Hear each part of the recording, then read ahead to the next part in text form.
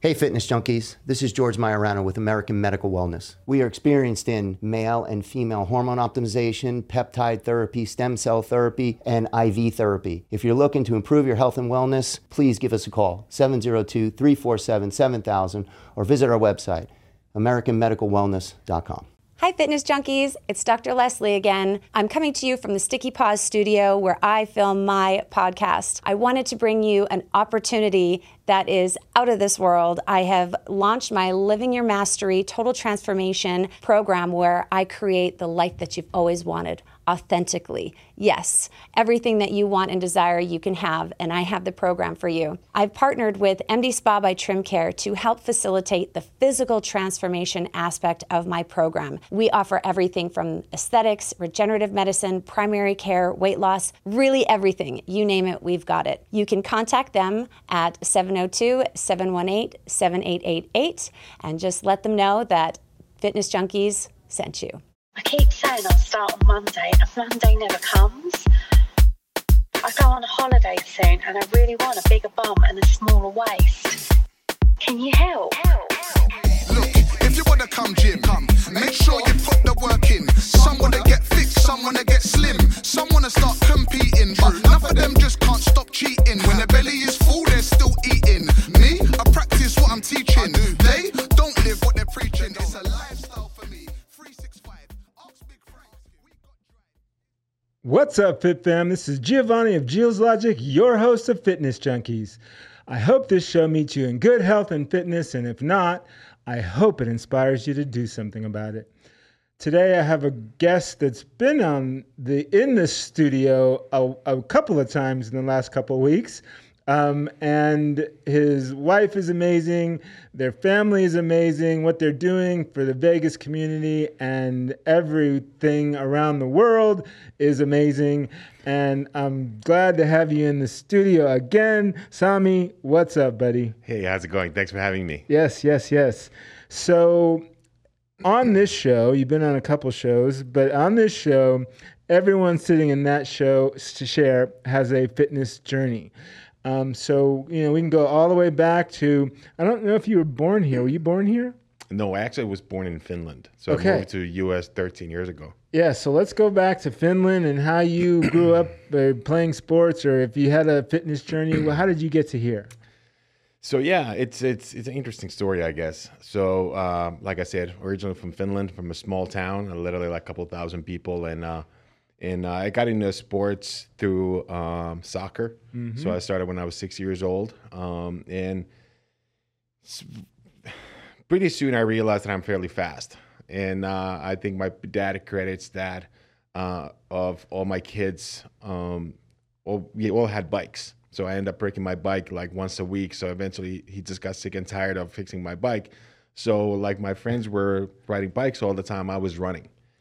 So that translated into me starting to run track. So I was a 100-meter sprinter and a long jumper for a long time. And then on my when I was 9 or 10, I got into martial arts, traditional karate, moved into Muay Thai, then grappling, and then MMA.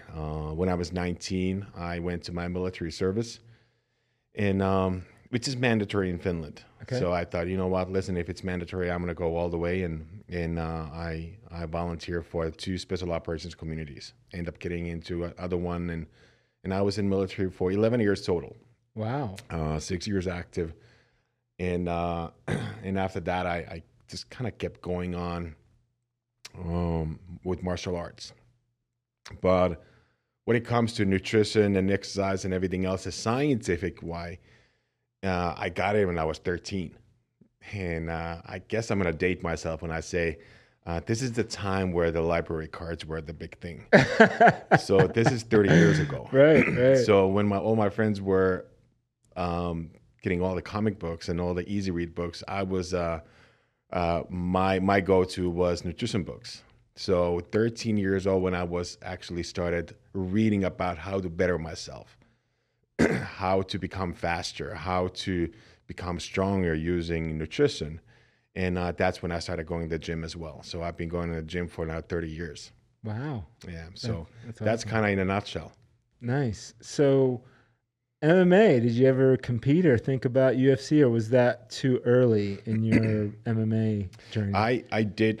I have fights under me. It's all in Europe, and and I was in grappling. I won some grappling tournaments, and because I had a Muay Thai background as well, my coach was like, "Hey, listen, there's a big fight coming up. One of the top 2 guys in the country is fighting, and he doesn't have an opponent anymore. So the fight is just under 3 weeks away. Do you want to take it?" So I was like, "Okay, yeah, let's go. Let's try it out." And that's where I started. The guy was like, I think 15-2, and he was one of the top combat karate guys, and a big dude, and he was a 92 kilos, so right about 200 pounds. Okay. So I was already kind of there. So I'm like, okay, let's give it a shot. So I did a lot of specific training for the past 3 weeks, and I end up losing a split decision. Oh wow! But after that, I end up going to a few fights as well, and then I started getting coaching in grappling and MMA as well. Okay. But when I moved to Vegas, that was actually one of the big reasons why I was excited. So I signed up for the Extreme Couture. Okay. And I've been here or there off training under Robert Drysdale for grappling. So, but as I get older, I feel like I need to get back into that again. Oh, really? Not just weights anymore. Okay. So I had a similar childhood. Funny, I actually started playing soccer very early. I loved football. I played football on the streets, and then my mom didn't let me play until I got into high school, with the helmets and everything. So, but I always had a dream of becoming a professional football player, but I wasn't big enough or fast enough. And did you have a dream of becoming an MMA fighter, or what was your sports dream, or did you have one? Yeah, so soccer was the one that I really wanted to get into all the way till I was 18 years old. My goal was to become a pro soccer player. But then I started packing up fairly good amount of weight at that point. So I don't want to say that it made me slower, but I guess it opened up my passion to somewhere else. So, and military just kind of came into a point where I realized that, okay, it's going to give me a little time to think. And then again, at that point, if I would have been, so I tried to try out for Finnish national team. Okay. And that didn't pan out. So I thought, listen, I kind of missed my window. So I'm going to go to military. I'm going to take everything out of that and see where my passion is after that. So my competitive career kind of in soccer ended there. But when I got out of military, it was just MMA and grappling after that. Do you feel like it's a very masculine characteristic to be competitive, or is it just individual? I think it's individual. Okay. I think we have just for the hormonal, I think guys have a little more tendencies for that competitive side, but like, let's take my wife. My wife is one of the most competitive persons that I know. So it's, and I also know a lot of competitive women. So masculinity is one trait of being competitive. We have testosterone also as a guy. It's a little more kind of back that up. So I think that, like ratio wise, I'm sure that there's more competitive guys than there are women. Yeah. So,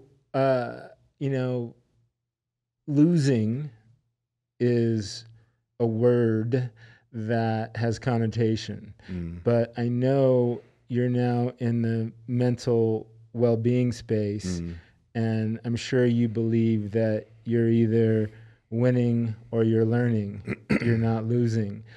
But dreams do die hard.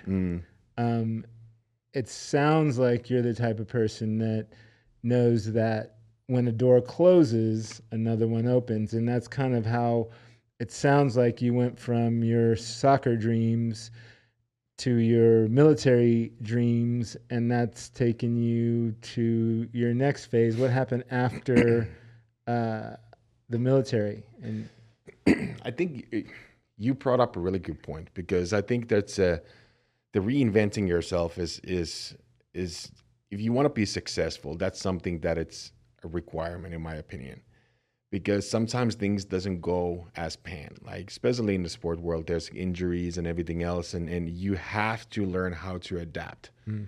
And not quitting what you do, but adapt, because there's so many different things in the fitness world that I've seen that people kind of hold on to that same goal 20, 30 years, which is not necessarily a bad thing, but at some point you have to realize like, hey, now it's time to pivot.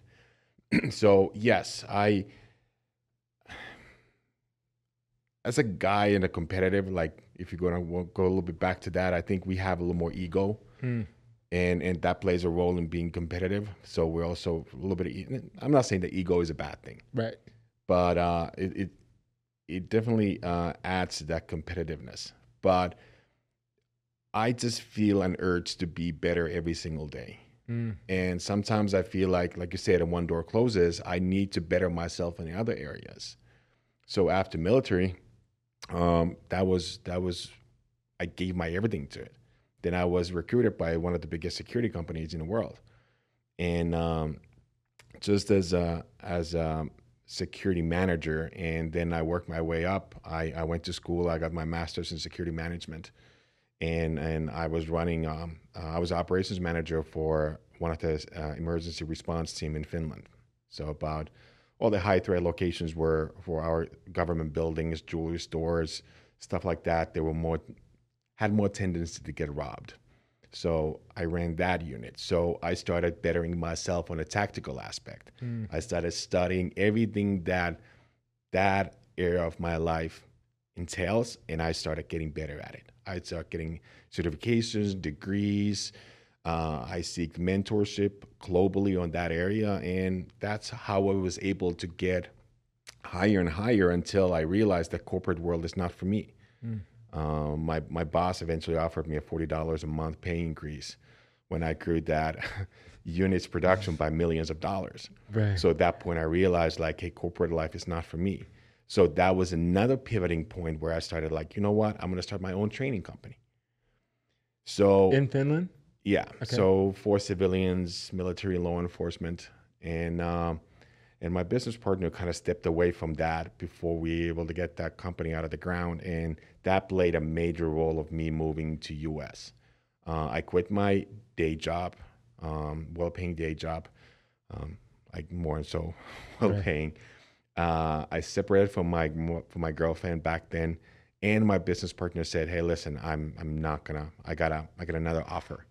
I got a good corporate position, so I'm not gonna start this company with you." So that was the moment where I don't know what I'm gonna do. And my mentor lives in Irvine, California. Okay. So at that point, I kind of started playing that idea and like, listen, I don't know where life's gonna take me. So I kind of liquidated everything that I had, my earthly possessions. I made peace financially, mentally, emotionally, spiritually, with everything that I had in Finland. So I know that if something were to happen, if I'm going to stay in US or take me somewhere else, I have no strings that's attaching me to Finland. I don't have any like obligations other than my family still live there. My parents live there. So, but I transitioned to that. And once I got in the US, I was like, okay, fitness is going to be the best tool to break through here. And then I started focusing everything on that. And 13 years later, we're gone through another like 2-3 different pivoting moments. Right. So. Yeah. So there's a lot there to unpack. Let's start with English isn't your first language and moving to the States and all the legalities of it. And then how the hell did you get to Vegas? It's an interesting destination. Yeah. So English is obviously my second language, which is in Finland, you start learning your second language when you're 10 years old. Oh, wow. You have either a choice. You have Swedish, which is Finland is a dual language country. Okay. So there's a minority population that speaks mostly Swedish. So I hate speaking Swedish. I barely know how to speak that anymore. But so we get educated on school, and obviously all the pop culture and everything else. So you kind of pick that up. Right. But Finnish as a language is, even if you look at Finnish athletes globally and then you hear the interviews, it's a thick accent. Right. You have a very slight one. Yeah. So, but I used it for a long time. So moving to US wasn't a really big thing anymore. I lived in other countries and I spent a lot of time in Thailand and all over the Europe traveling. So speaking English wasn't really a big thing for me. But then obviously staying here, I spent about a month and a half in California. And then I have some friends in Vegas in a tactical training community in the fitness world. So I decided, like, listen, I'm going to come over here and just see what's the scene is over here. Mm-hmm. And I met now my ex-wife. And for a long time, I was like, I don't know if I'm going to stay here or not. In the States or Vegas? In Vegas and in U.S. in general. Okay. I didn't want to create any kind of attachments like, no, I have to stay here. Right. Because I thought if I'm going to have that mindset, I'm not going to make the best decisions for me. If I'm going to make it from that I'm making the standpoint like I need to stay here now and I'm willing to do whatever it takes. Right. So, but that first marriage I was married for 2 years and after things didn't pan out, I had to decide again, am I going to stay here? But I met my now amazing wife, and we've been together close to 10 years now. So yeah. So did you get your visa through your first wife? Yes. Okay. Great. So there's a time so legality wise, you have to technically be married for 2 years. Got it. So, and eventually came to a point where I realized, like, listen, this is like no animosities, no nothing, but this is just not going to pan out. Mm-hmm.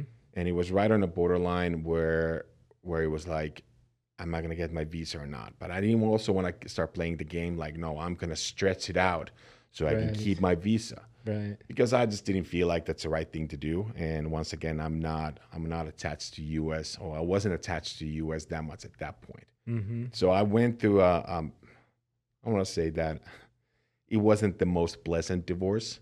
Okay. We have houses together and we have stuff that we own. We just built a brand new house. We had a mortgage and everything else.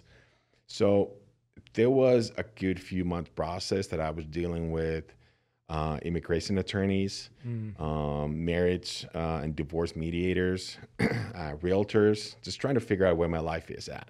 So that was a big moment where I went from living in a over 3,000 square foot home that we built from ground up to across the street from Hard Rock Casino over here in a little weekly rental place. Right. And it was a moment where I realized, like, hey, what I really want to do. So some people might go in a way like, hey, let's just go partying and then I'm free, I'm not married anymore. But for me, I was like, okay, now it's time to focus on me and get super hyper-focused what I want from this point on. Do I want to fight my stay over here, or do I just want to kind of flip the cards and see what the next chapter is in some other country?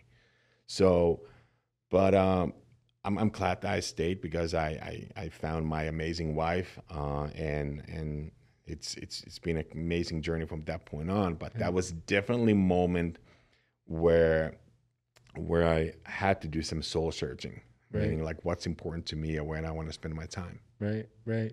So I know what it sounds like, but I want to hear your relationship with it.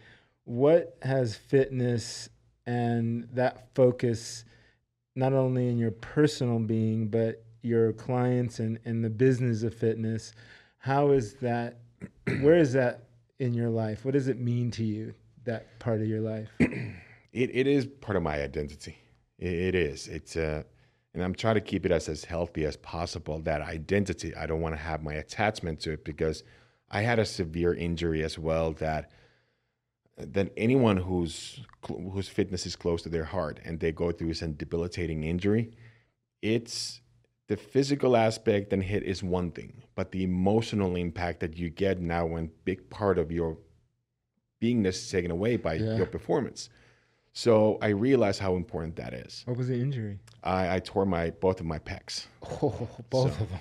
Yeah, so I actually tore them twice in a matter of 1 month.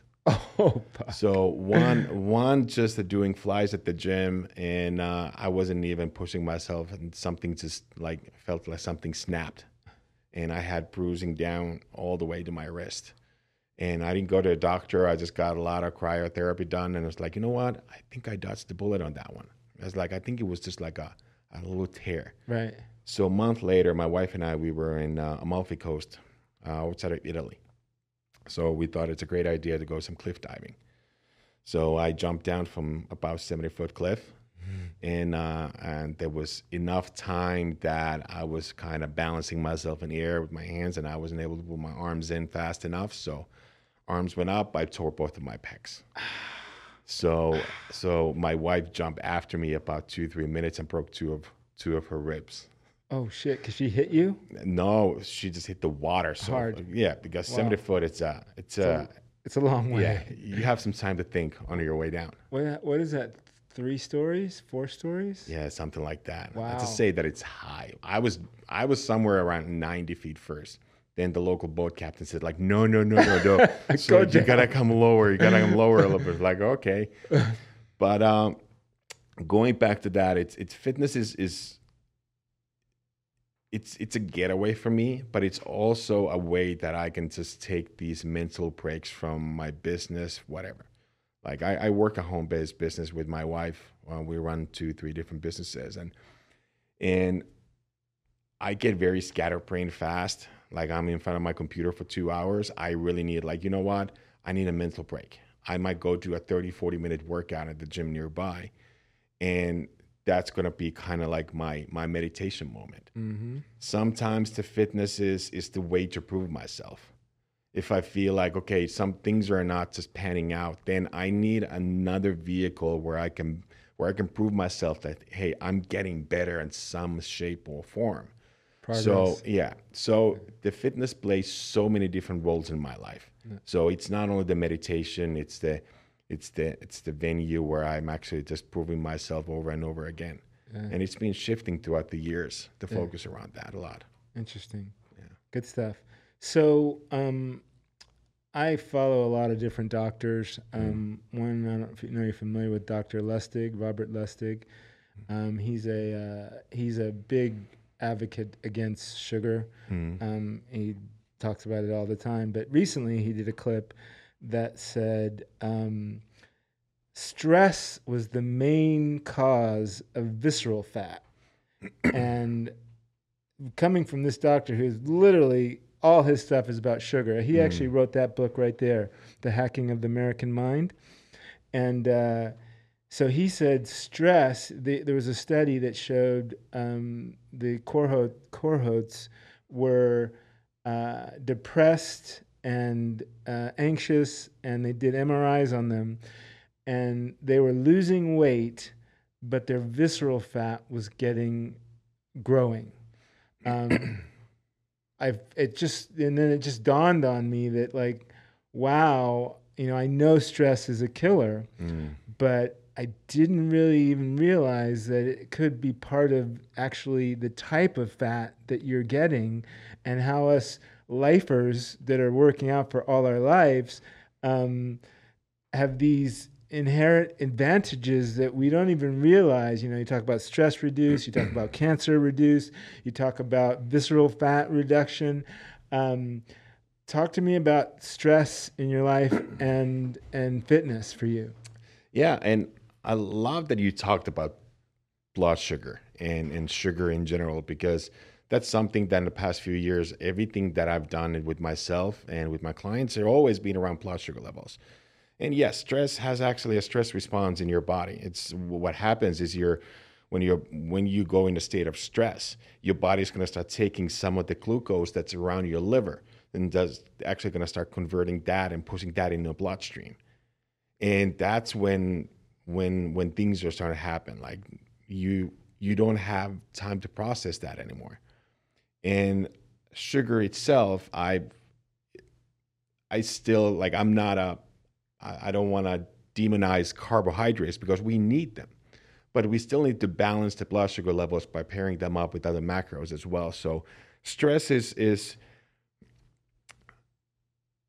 we all have stress. Mm-hmm. Like one of the big things that I work with a lot of my clients right now, the people that we deal with, is I have the conversation with them, like, I can't remove your stress. Like if you have a job or a wife or kids or responsibilities or obligation, you have stress.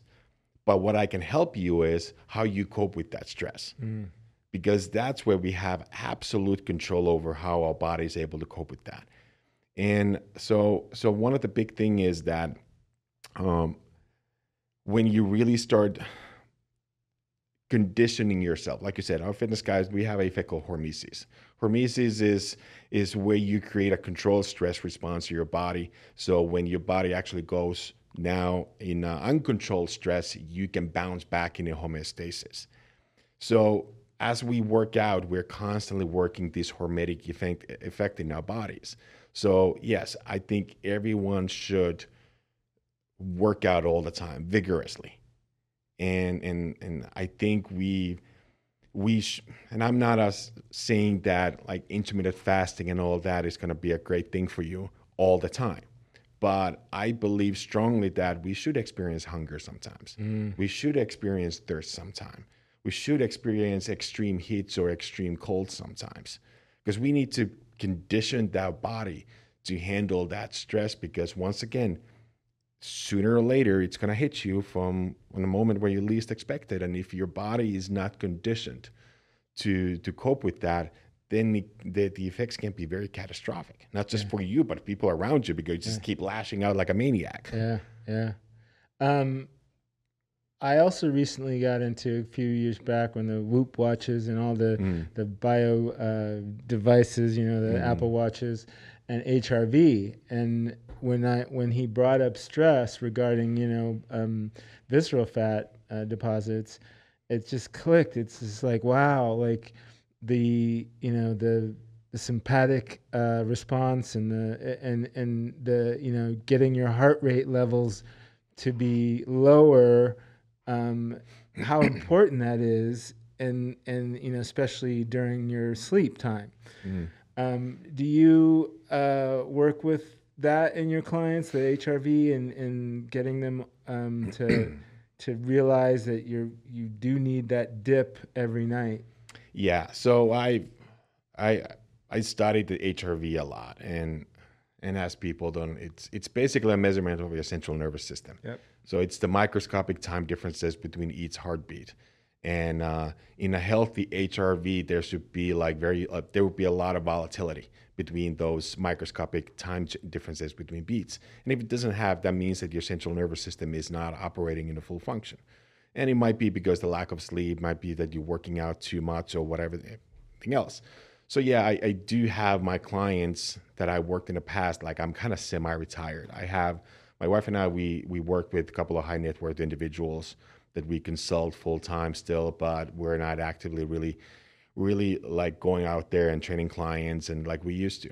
But the past 2-3 years, when I was training all my clients, I use a lot of biometrics and biotrackers, because the information is something that a good trainer should always take into consideration. Mm-hmm. And just the simple fact that like the Whoops and all that, like they're great because they literally tell you, you might feel awesome.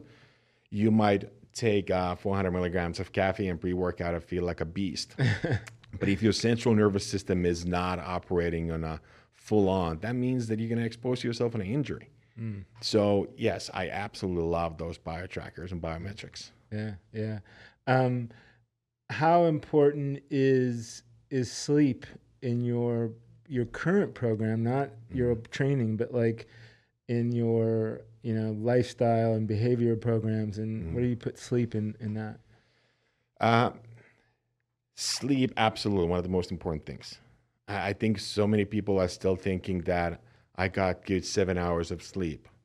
But I'm still like, did you got good sleep or did you got 7 hours of sleep? Because they were not always the same, one and the same. Right. So, yeah, there's like even Arnold had this old saying. It's like, well, some people say that you need 8 hours of sleep. No, you need 5 hours of sleep or 4 hours. And I'm just going to say sleep faster. But there's so many different scientific studies coming out. Like sooner or later, you're gonna cause yourself a lot of damage, even your cardiovascular system. Like believe me, when I was my 20s and we were in the recon missions and everything else, we can go like 48 hours no sleep. I think my longest time with no sleep was like 70 hours or something. Wow. And I felt like a zombie. Right. And but then I worked in the security field. I worked as a bouncer, so I had a lot of weeks that I averaged got like 4 hours of sleep. And when you're in your 20s, you can pull that off. Right. But as you get older, you just feel like, man, I got less than 6 hours of sleep. I need to do something. Right. But sometimes we can only squeeze in 6 hours. So a lot of my focus goes in the sleep quality. Meaning I have my evening routines. We're gonna start lowering lights in our house. We're turning on different color lights. So lower, it's not gonna be this daylight. We're trying to limit any kind of screen time. We still watch TV because that's kind of like our way to relax. But sometimes we have a glass of wine with my wife, but we're not eating like sugary foods before we go to bed. We don't. So we make these conscious decisions that makes a bigger impact on the quality of the sleep. Yes. When we know that we're not necessarily able to get that 7-8 hours, but if we get 6 and we get really good quality 6, it's still going to be good. Yeah, yeah. So talk to me about the evolution of, because a lot of personal trainers watch this show. How did the evolution from that to what you're currently doing now, and is it Project Elevate? Is that your current project that's coming up? How did that all come to? So yeah, so why it kind of led from my fitness career. So I ended up getting the institute that I went in Finland was kind of it was a global athletic institute. They had a massive few thousand-acre campus. Oh wow. Where all the global top athletes came in to have their final camps for whatever sports they were at. What was that called? It's an old Olympic city in Finland, but it's called Vierumäki. So it's a tongue twister, but they were led doctors and everything else. So they were also coaching the business aspect of sport and athletics. So we also got courses of how to run fitness businesses. So when I started doing my personal training business, I started looking at the training of not just how I train my clients, it's how I'm going to structure the business around it. What's my mission? What's my vision in that training? What is my company's, or later on me and my wife's company's main goal? What's our brand? So we started getting more into that. So it was a very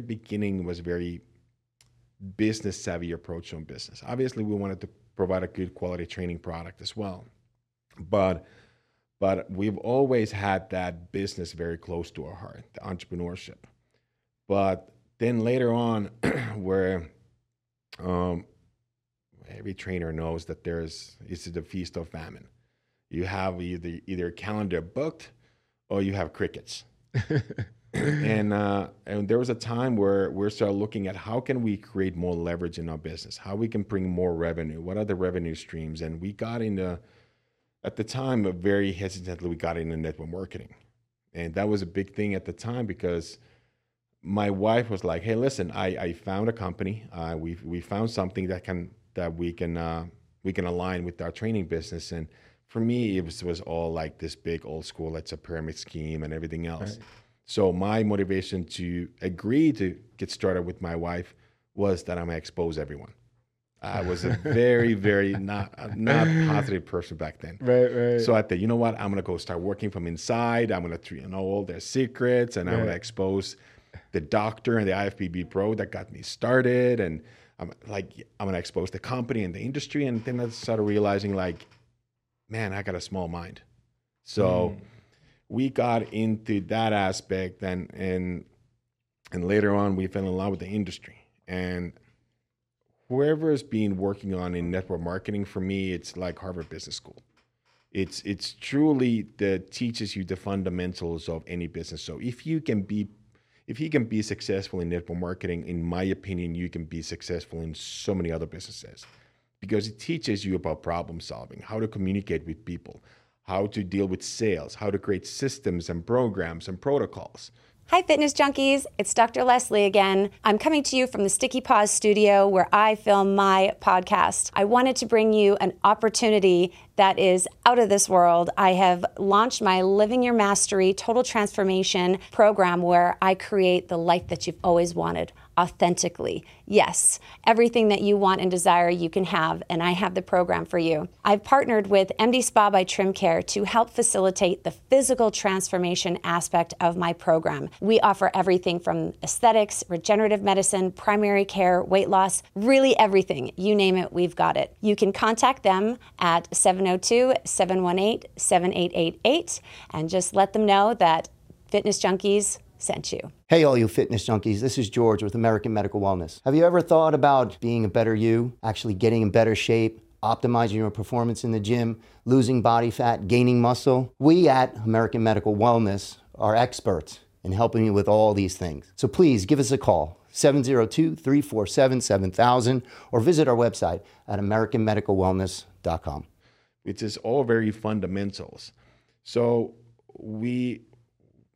in a very short amount of time, we created up almost a $10 million revenue business, and we started helping a lot of people, making all the way up to six figures.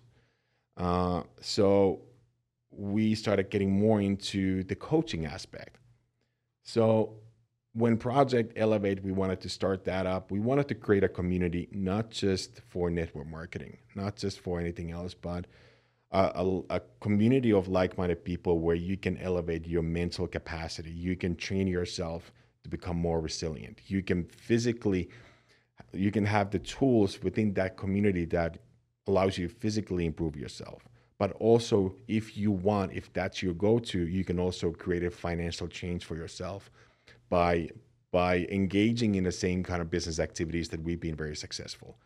So it's the Elevate, it's literally like we're elevating your mind, body, and bank account. Now, is that part of the network marketing company that you're with? No, is this different? This is completely our own brand. Okay. And so we've been very fortunate to attract a lot of great mentors in our lives, like all the way up to guys who are billionaires. And guys that have run Fortune 500 companies, financial advisors, tax strategists, people that we work already. So we've attained a pretty good network of people that can provide value through us, or who can we bring into this community and allow people to build themselves up with, like I said, using just financial tools that we can connect you with, the physical tools, nutrition, or even that mental wellness aspect, the mental performance aspect that we're promoting in a high level. Okay. So with this, is this company been launched yet, or is it still coming? So the Project Elevate is we're kind of going on a pre-launch. So we have private groups for that and everything else. We're working with a few different companies to create the platform fully on that. But I'm going to say by September, we have that up and running, and we're going to have meetings, and we're going to have online meetings, in-person meetings, and we're going to have different masterminds. Nice. So I'm trying to get a bird's eye view of all the different pieces in your empire here. would someone come into Project Elevate, and then you'd put them into your network marketing program if that was something that you thought would be good for them? Or is this something more aligned with taking what they're doing and elevating it? It might be something that they do themselves. Like I've always been like, I don't want to drag or convince people to do something that really don't resonate with them in any way. So the network marketing aspect is just one of the tools that we provide in that. And it's one of the aspects that we've been very successful, not just for ourselves, but also coaching people how to do it. Right. But like I said, we have Vegas, we have masterminds over here. We have different CEO, what we call the Boss Society. So we have different meetings over here in different venues where we're going to bring like-minded people from different industries and just a network. But we're going to have a lot of different events. Like I said, my wife and I, we have other businesses and investments as well that's completely outside of network marketing. Okay. So it's basically, think of the Project Elevate as a display of our offering. So you can then choose, like, you know what? I love the community. I love the like-minded people. I just want to hang out and be part of this community and get educated of different aspects of entrepreneurship, nutrition, mental performance, and mental wellness. Or you can just come in and say, hey, listen, I'm looking for a business opportunity. I'm looking to create leverage in my business, and I want to learn to do what you guys are doing. Or then you can just might coming in for the physical aspect. Hey, I just want to learn about nutrition. I just want to feel better, and I just want to feel happier. So you can kind of pick and choose. So no, it doesn't have to be like, okay, you come in, this is what you need to do. Right? No, absolutely not. Okay. And that's one of the things that people kind of steer away from sometimes when there's like, oh, you're doing one of those things. And I said, It's like, well, tell me about it. What do you mean one of those things? Right. It's like, well, you're just trying to get me. I'm like, actually don't. Like, I don't want to work with someone who doesn't want to work with me. Right. So that's one of the first requirements is you have to be like willing. Right. But like my mentor shared with me, like if you're hungry, willing, and coachable, I can provide you a lot of value. But if someone lacks one of those three things, I don't think I can help you, even if I want to help you. So I just ultimately want that to be a community of like-minded people. You can do whatever you want, but if you find some value of what our community provides, then great, awesome, we're happy.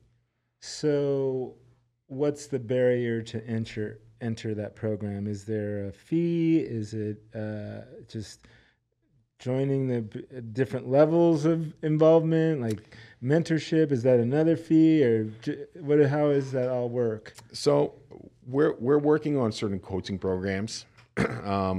We're kind of done it in the past. We've helped personal trainers how to structure their personal training businesses, online businesses, how to operate with certain softwares that are known in the industry, how to structure everything. And that's never been our business of ours. And I don't think it's never going to be full on that business, but the community is for free.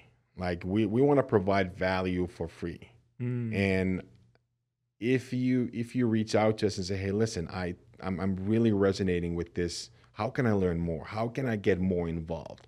What do you guys offer? Then we can either start working with you ourselves, or then we can direct you to someone who can help them on that specific area. So there's no such thing than fee or admission or something. Right. Sometimes we have my wife has a Boss Babe Society that it's a women's networking event, but then we also have a co-event, which is Boss Society, which is just the entrepreneurial minded people. So sometimes on those events, we're having about 60 or 70 people getting together, usually once a month. They might have a $10 admission fee that usually goes into the venue cost or something like that. Right. But cost-wise, you can get involved in a very, very, if not free, then in a very, very low cost for random events like that. Right. And it makes sense. And, you know, I think all the great marketers believe in there's so much abundance. If you can give as much as you can, and it will come back to you. The revenue will come. Yeah. It's even with all the mentors that we work with, and they've always said the same thing, like just provide value to your network. Yeah. No matter what, don't always try to go with the what we call commission breath. Mm-hmm. Meaning like everything you say has to be like, okay, what's in for me, what's in for me, what's in for me. ROI? Yeah, exactly. and once you create that mindset of like, I have a lot of successful people that I just connected them. I think last week I had a call with a friend of mine.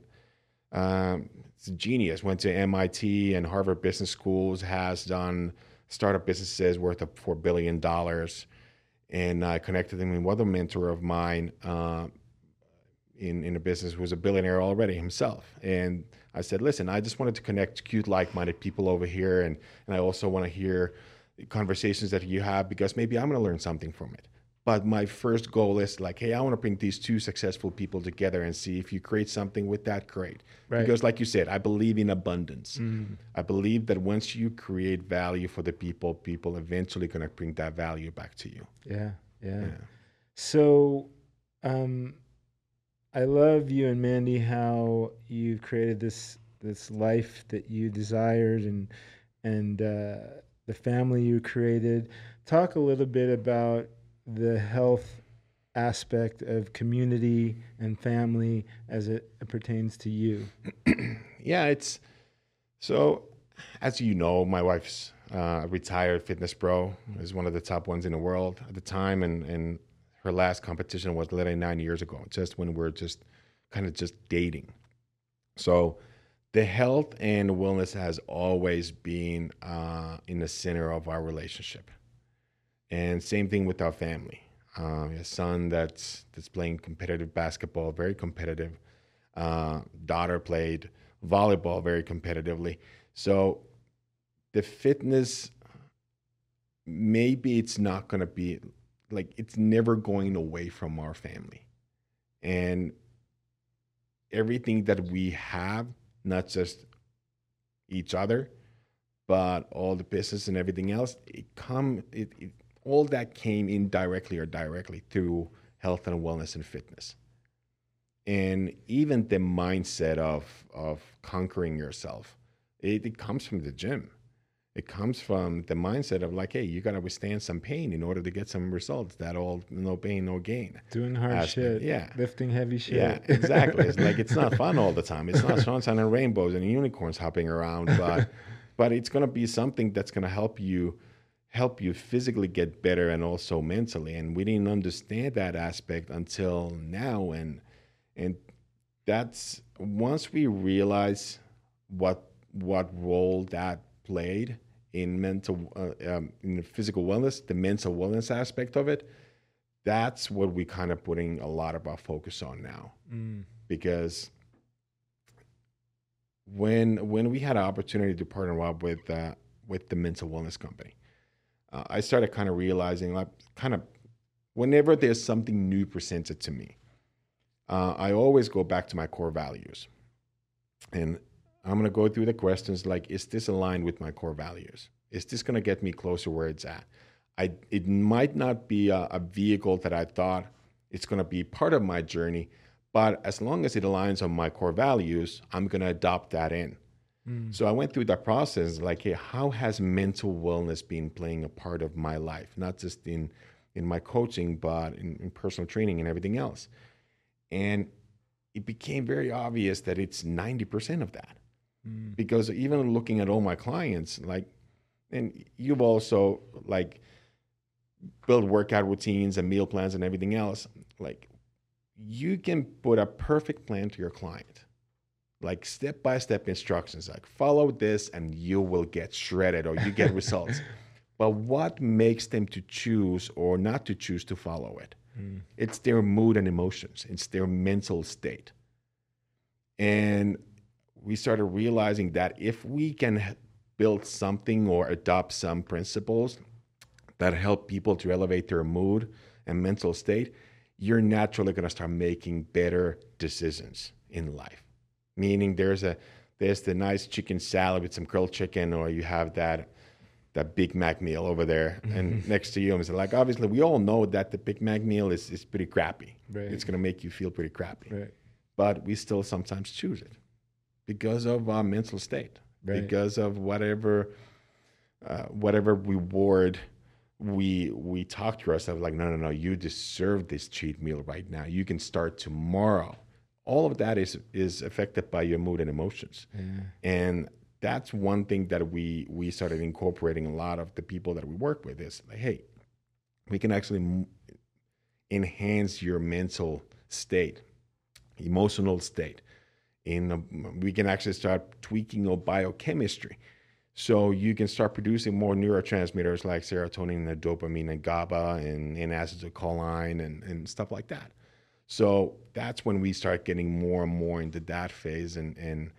But it all started from fitness. Wellness played a role in all of that. We learn about human psychology when we train our clients. Right. We learn about like how human mind works. Mm. So, but yeah, everything has been around health and wellness and fitness, and probably will be. Right, right. You mentioned your kids and them playing sports, which in this society that we live in now, there's some things going on that are blowing me away.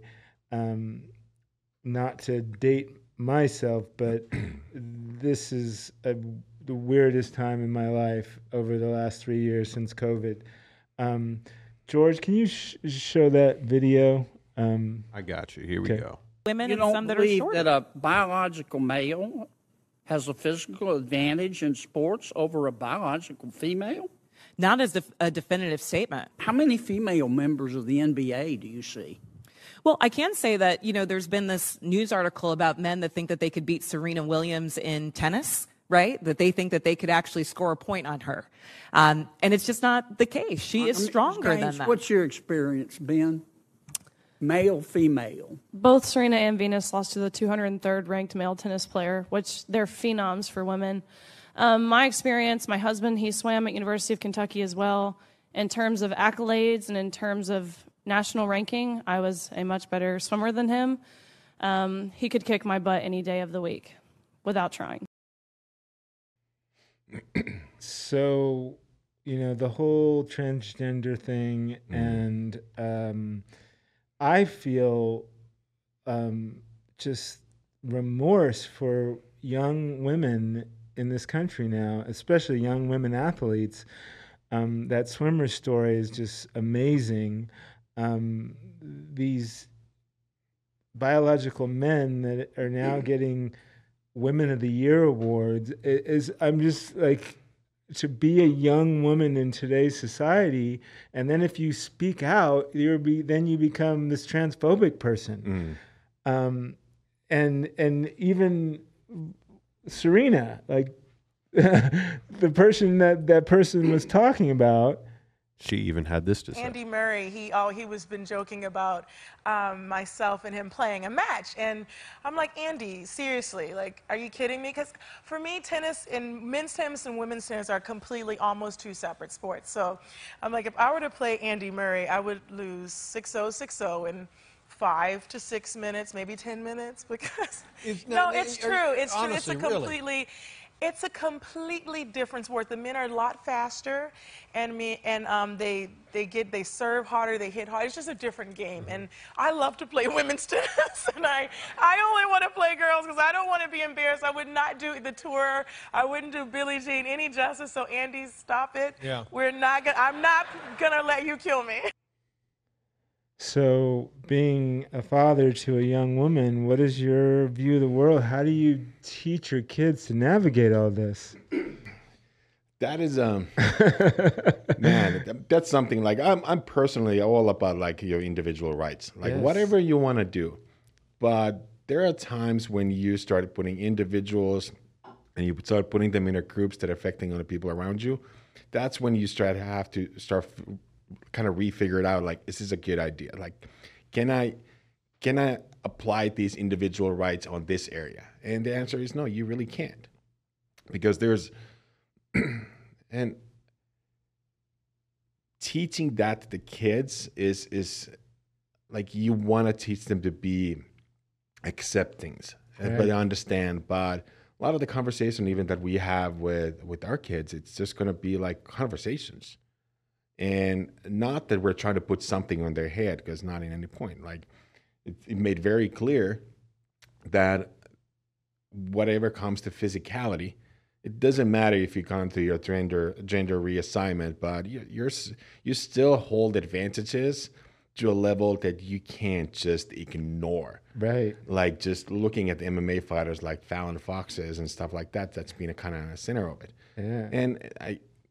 And there's even been saying like interviews where they say like, hey, if Mike Tyson would just now decide to say that, hey, I'm a woman. Right. And they've asked like different politicians, like, should he be allowed to fight a biological woman? So like, yeah, absolutely. Short answer is yes. So like, I don't know. That goes in the physical abuse category in my point. Like that would absolutely get destroyed. Yeah. There, and it's to a point that it's not like destroying by someone's feelings. Right. It's like permanent damage / death is definitely on the table on that point. Right. So I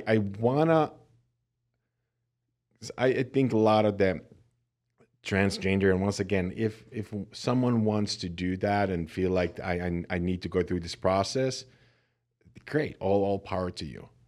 But it should not be like, let's shove this down your throat, and it's kind of gone too far to a point that it's, whenever you add politics in it, that's when it usually takes a hard turn to wrong direction. Right. And then, the family unit is now being attacked, and it's so important in what you're doing, because you're trying to level up people's lives, and many of them have families, and many of them are having these challenges and sending their kids to public schools, and that's now becoming a Russian roulette. You don't know what they're teaching them. And it's like, I don't have any kids, and I would just be freaked out bringing kids into this world. It's just crazy. Yeah. Whenever we had a chance, we pulled kids out of the public schools, put them in private schools. So just the simple aspect of you're looking at preschool. Like, I got upset a few times, the kids, because they came home and like they had backpack full of just different kind of candy bars and snacks and everything else. It's like, where do you get this from? It's like, well, I got some points. So what their system is, that if you behave good, you get points that you can then redeem from the school snack store and get chips and candy and everything else. Oh, so now you're indirectly saying that food is a reward, right? And usually crappy food is a reward. So right. like, what make you decide that this is okay? Right, to teach my kids. Yeah. So at that point, like even simple things like that. Yeah. And once again, politics are so deeply seated into the school systems already.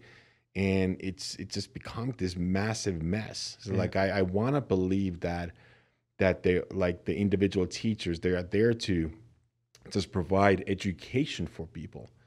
But then when you go into these higher echelon like positions in the school systems, it's just like fully political positions. Yeah. And they're affected by political movements, which is so bad. Yeah. And it does feel bad that parents' individual rights are just kind of taking away, because now there's more and more decisions being made behind parents' backs. What's going on in school? So I think it's going to cause a big shift in some point to privatizing schools, because I think parents are going to have more and more. They want to have challenger schools. They're going to have these private schools where they can actually now say, hey, listen, I know I'm going to take my kids here because I know exactly what's being provided for them.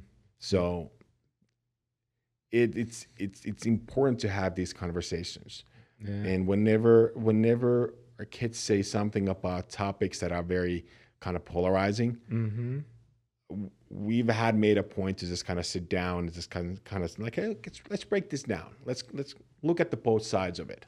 So it's not that we're trying to hammer down this is the right thing, but we're just like, have you considered this question? Have you considered this question? What about this? What about this? Have you thought of this aspect? Right. And more than once, they've always responded like, oh, I get it now. Right. Like, yeah, I didn't even thought about that. Right. So it's not my job to hammer them in my ideology. I have my core values, and I think that's just like acceptance of being a good person and try to be better and do nice, work hard. These are like a universal factors that parents should teach their kids no matter what. But beyond that, it's our job to just kind of open up the world a little bit more.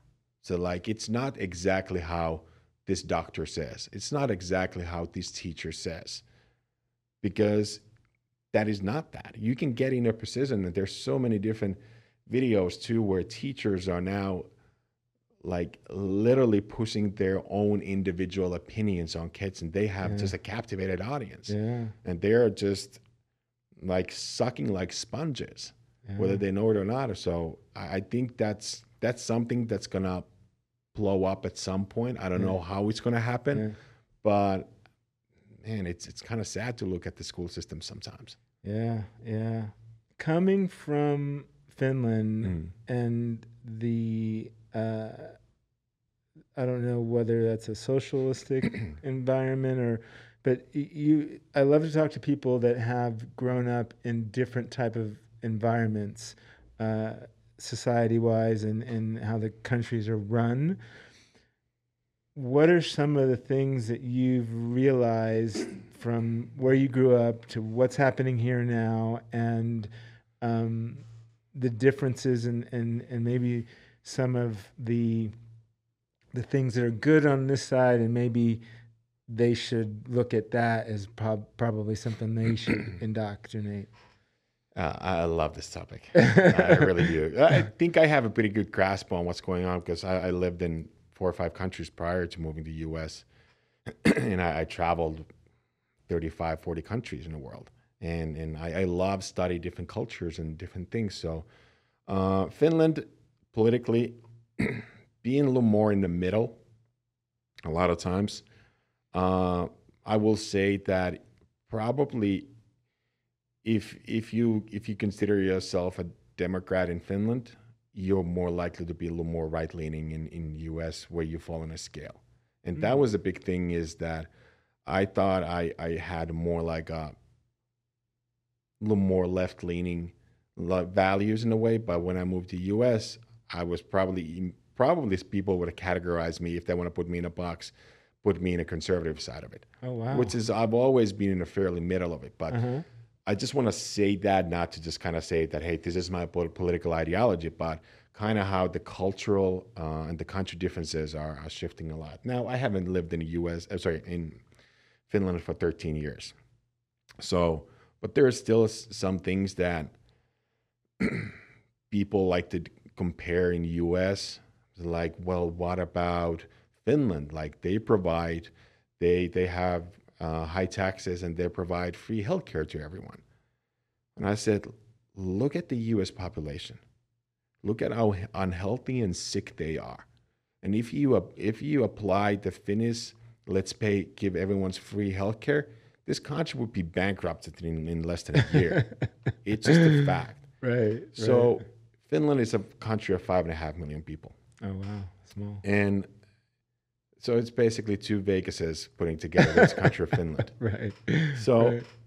So you can't like, a lot of people like to say like, oh, Finland is a socialist country. Like, no, not really. Like, there's a lot of different things that Denmark or Sweden, these are socialist countries, but not really. It's really easy to make that statement because you look at different aspects of it, but it's more kind of on the middle, if you want to put kind of in a political terms here in the U.S. But that's how did they handle COVID? Did you follow that compared to what we did here? Yeah, fairly similar. Okay. Pretty similar. Like Sweden didn't even put lockdowns in place. No, Sweden. So I had a few doctor friends that are in Sweden. They're like, hey, this is how we operate. This is how we trained the pandemic. Like we just let it roam through the population and only treat the people that required that treatment. But we don't want to. And the results were great. Yeah. So, but it also helps that Finland and a lot of the countries, they are not two-party systems. Like in U.S., you can say, well, there's more than two parties, but no, there's not. Right. But in Finland, I think there's like 11 or 12 parties now. Wow. So there's anything from Christian Party to Green Party, which is the couple of the center parties. Then there's a right and a left, and then the Socialist Party. So there's so many different parties, and how the power is being divided, those parties. There are like 3 to 4 main parties, and then the rest of it kind of chops a little piece of it. But at least it's not like how it's in the U.S. Like, I think that's the biggest thing is U.S. culture like to put things in a specific box. Yeah. So like, okay, you're not with me, or now then that means that you're my enemy. Right. So we're lacking in U.S. We're lacking the middle field. Like there's a sliding scale. Like there's what you think, and that's what I think. And if we're not 100% agreement, there's a big sliding scale that we can agree or disagree, and that goes in a lot of different topics. So, and I think that's one of the biggest reason where I came to U.S. when I realized, like, man, this is not good for long term. Yeah. You're even looking at political advertisement. Most of the political advertisements in the U.S. are the slandering their opponent. Yep. Like, it's not like, hey, this is my promises. A little bit of that, but mostly it's a slandering the opposing the party or opposing candidate, and that's your strategy. Let's just try to find as much dirt. Right. So then this whole system becomes so toxic. Right. But because I believe in this basic psychology-wise, when people have big emotions, they're easy to control. It's easier to control angry people than happy people. Very true. Yeah. Very true. So back to your fitness, and a lot of our viewers like to hear like a day in a life of what you do, like a typical day where you're doing your work, you're doing your workouts, and what are you eating, and like bedtime, when you wake up, that whole thing. Yeah, so we usually like to wake up around 6:30. We have our morning routine. We have a nootropic concoctions that we do first thing in the morning. A little bit of caffeine, adaptogens, some mushroom mixes that we do. We go outside, get in the sunlight as fast as possible. We go to our backyard and we have a breathing routine that we do. Get nitric oxide moving in our body. Make sure you get that vitamin D first thing in the morning. Sunlight exposure, immediately get that endocrine system and your circadian rhythm on the right track. Then my wife has her own routines, kind of like shake-wise. She likes to start the day. I do some eggs in the morning based on how hard I've been working out, what carbs I'm gonna do with that. But my go-to is first thing eggs in the morning. Then I'm gonna go into business emails and messages and everything else. After that, first thing in the morning, I like to do also kind of break down what's coming up today. There might be some new appointment that's been put on our calendar overnight, since we have a global business, so we work with a lot of different time zones. Do you do any journaling or meditation, or is that part of the breathing? Or so during the breathing, we go through our daily goals. So 3 things that I want to accomplish, I'm going to go through in my head, and 3 things that I'm grateful of. So gratitude is one thing that we do first thing in the morning. Like, hey, it might be something like, I'm so grateful that I woke up this morning. I'm so grateful that there's sun is shining over here. I'm so grateful that I woke up next to my wife. I'm so grateful that I get to work from home. I'm so grateful that I feel like smiling this morning. It might be something very simple, right? But that's the one thing that that we do. So 3 things that we're grateful of, 3 things that we want to accomplish that day. Awesome. And so we've had seasons where we journal. My wife had those seasons a little bit more, that she does morning journaling first thing in the morning. But I never got into journaling. At least some point I probably should. But that meditative like breathing has always been great for me. Like set the intentions for the day and started with the right attitude. But yeah, it's we've tried different kind of methods through different kind of mentorships, like what's been helping, and the morning routine has been the longest staying routine that we've had. Like we've religiously pretty much done that now for 6-7 years. Awesome. Yeah. And then I cut you off. And then your mid-morning work. Then how long does that go? You said sometimes you have to take a break. So how's the rest of the day look? Yeah, so usually it's the next couple of hours on emails and messages and stuff like that. Our calls start usually starting from noon. We have a team that we work with. They have access to our calendar, so they can basically book our calendar at the times that we make them available. So breakdown of the day. Then I want to kind of say like, hey, listen, I'm going to do this in this meeting, and after that, I'm going to go work out. So I don't have a workout time specifically that this time I have to go to the gym or I'm not going to the gym, because sometimes I feel like I need to do that first thing in the morning, and sometimes I feel like if I'm going to work out a heavy workout, I need 3-4 meals under me, and I need to do that later in the afternoon. Mm-hmm. So we talked earlier about blood sugar balance, so we try to eat every 3 hours just to stabilize blood sugars, and it's always protein, fat, and carb in some whether it's equal ratio or some other ratio based on what time of day it is.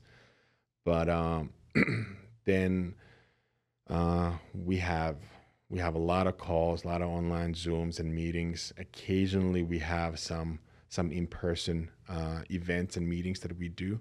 They are mostly in the nighttime, but it's very flexible. Sundays are conventionally fairly like a little easier day. So that's when we do a lot of planning, a lot of goal setting for the next week, filling up our calendar as much as we can. But yeah, weekends we still work. Sometimes it doesn't really matter if it's Monday or Sunday or Wednesday. It's all the same. Right. But we like to have some structure without tying ourselves in like, this is the way it is. There's no deviating from this. Right. Because I personally can't live with that. Right. I can't just go through a day and say, I need to do this because my calendar says so. Right. But I'm also saying if it's not in a calendar, it's probably not happening for me. So. Right. Okay. And then when do you usually get to bed to sleep? Between 10:30 and midnight. Okay. Depending on what's going on. Yeah, depending on how tired we are, how early we need to wake up. But usually it's been going somewhere between 11:30 is probably the most common time. Okay. We're done working somewhere. Usually we put our phones away 9:30-ish. Okay. And then we might have a glass of wine. We might hang out with our kids a little bit. We like to watch historical shows, so we'll watch a lot of ancient culture shows and the History and Discovery Channel. So have a glass of wine and just kind of wind down. Usually when we do that, that's when our brain's going to start running the most. So like in the middle of the conversation on the show, I was like, okay, pause it. Okay, here's what's in my mind right now. Right. What do you think about this? Right. So it's funny. So even though we're trying to kind of Shut put the down. phone away, Right. but sometimes those creative juices are still running, and like it's still subconsciously we're running like what's coming. So we're like, Right. all right, let's start working on this right now. Right. So, That sounds great. That yeah. sounds really cool. So how do people get involved with you? What's the best way to maybe eventually get to the Project Elevate? I think I want to get involved. So how do we get involved with that? So you can even reach out to So we had a company, Elevated Society. So that's on Instagram, but we're going to rebrand that project Elevate. But probably easiest way to just kind of learn more about what we do. And it's just Facebook, Sami Eskelin. Okay. My wife, Mandy White Eskelin. If you're a woman, I probably reach out to my wife. If you're a guy, obviously, you can reach out to me. But just I want to have a healthy conversation. So I want everyone to know that there's an open door. They can talk to me about anything that we just discussed, and I'm more than happy to answer any questions. Nobody needs to feel like they're being pitched to doing something that they don't want to do. I hope that made that very clear earlier. But ask about, hey, what about you talk about mental wellness? Well, what about I heard you talking about home-based businesses. I heard you talking about businesses and investments and everything else. What do you do?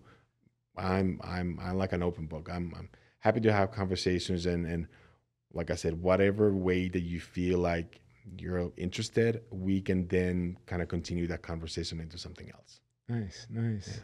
Exciting. A lot of exciting stuff. And I'm serious. I definitely want to join that community. It sounds like right up my alley. Yeah, absolutely. We'd love to have that. And like I said, we have a lot of more in-person events coming up for different masterminds and networking and everything else. So like I said, we just want to bring people together. We want to expose people in the things and ideas and thoughts that they might not able to get access to some other way.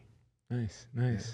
Well, thank you so much. This was great. When you were in here, when Mandy was on the show, I was like, I'm going to get him on here too, because I know he's got a whole new perspective. Yeah. Awesome, man. Well, thank you so much. Thanks for having me, Gio. Guys, share this. Girls, share this with people that need to get involved with these two. It's a really positive vibe. I think you'll learn a lot. Share this with them. Write a review. And until next time, Fit Fam, I'm out.